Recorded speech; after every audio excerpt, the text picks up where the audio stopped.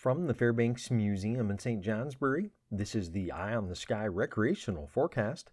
For outdoor activities today, areas of freezing fog might make for some slick footing early this morning, but where temperatures are presently at or slightly below the freezing mark, they should soon climb above it, with valley highs mainly in the low to mid 40s, along with some upper 30s northeast and some upper 40s in southwestern Vermont and the Berkshires.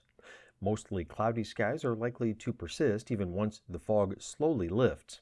There won't be much wind, it being light, variable to southeast, except from the south at 5 to 10 miles an hour in the Champlain Valley. Dry conditions are expected today at all elevations, with rain then moving in tonight and becoming widespread tomorrow, again at all elevations, except for the high summits of the White Mountains, where there could be some wintry mix. In the mountains and hills today, summits will be in and out of the clouds. At 2,000 feet, high temperatures today will range in the low to mid 40s with winds from the southwest at 10 to 20 miles an hour. At 4,000 feet, highs will range in the upper 30s to lower 40s with winds from the west to southwest at 15 to 25 miles an hour.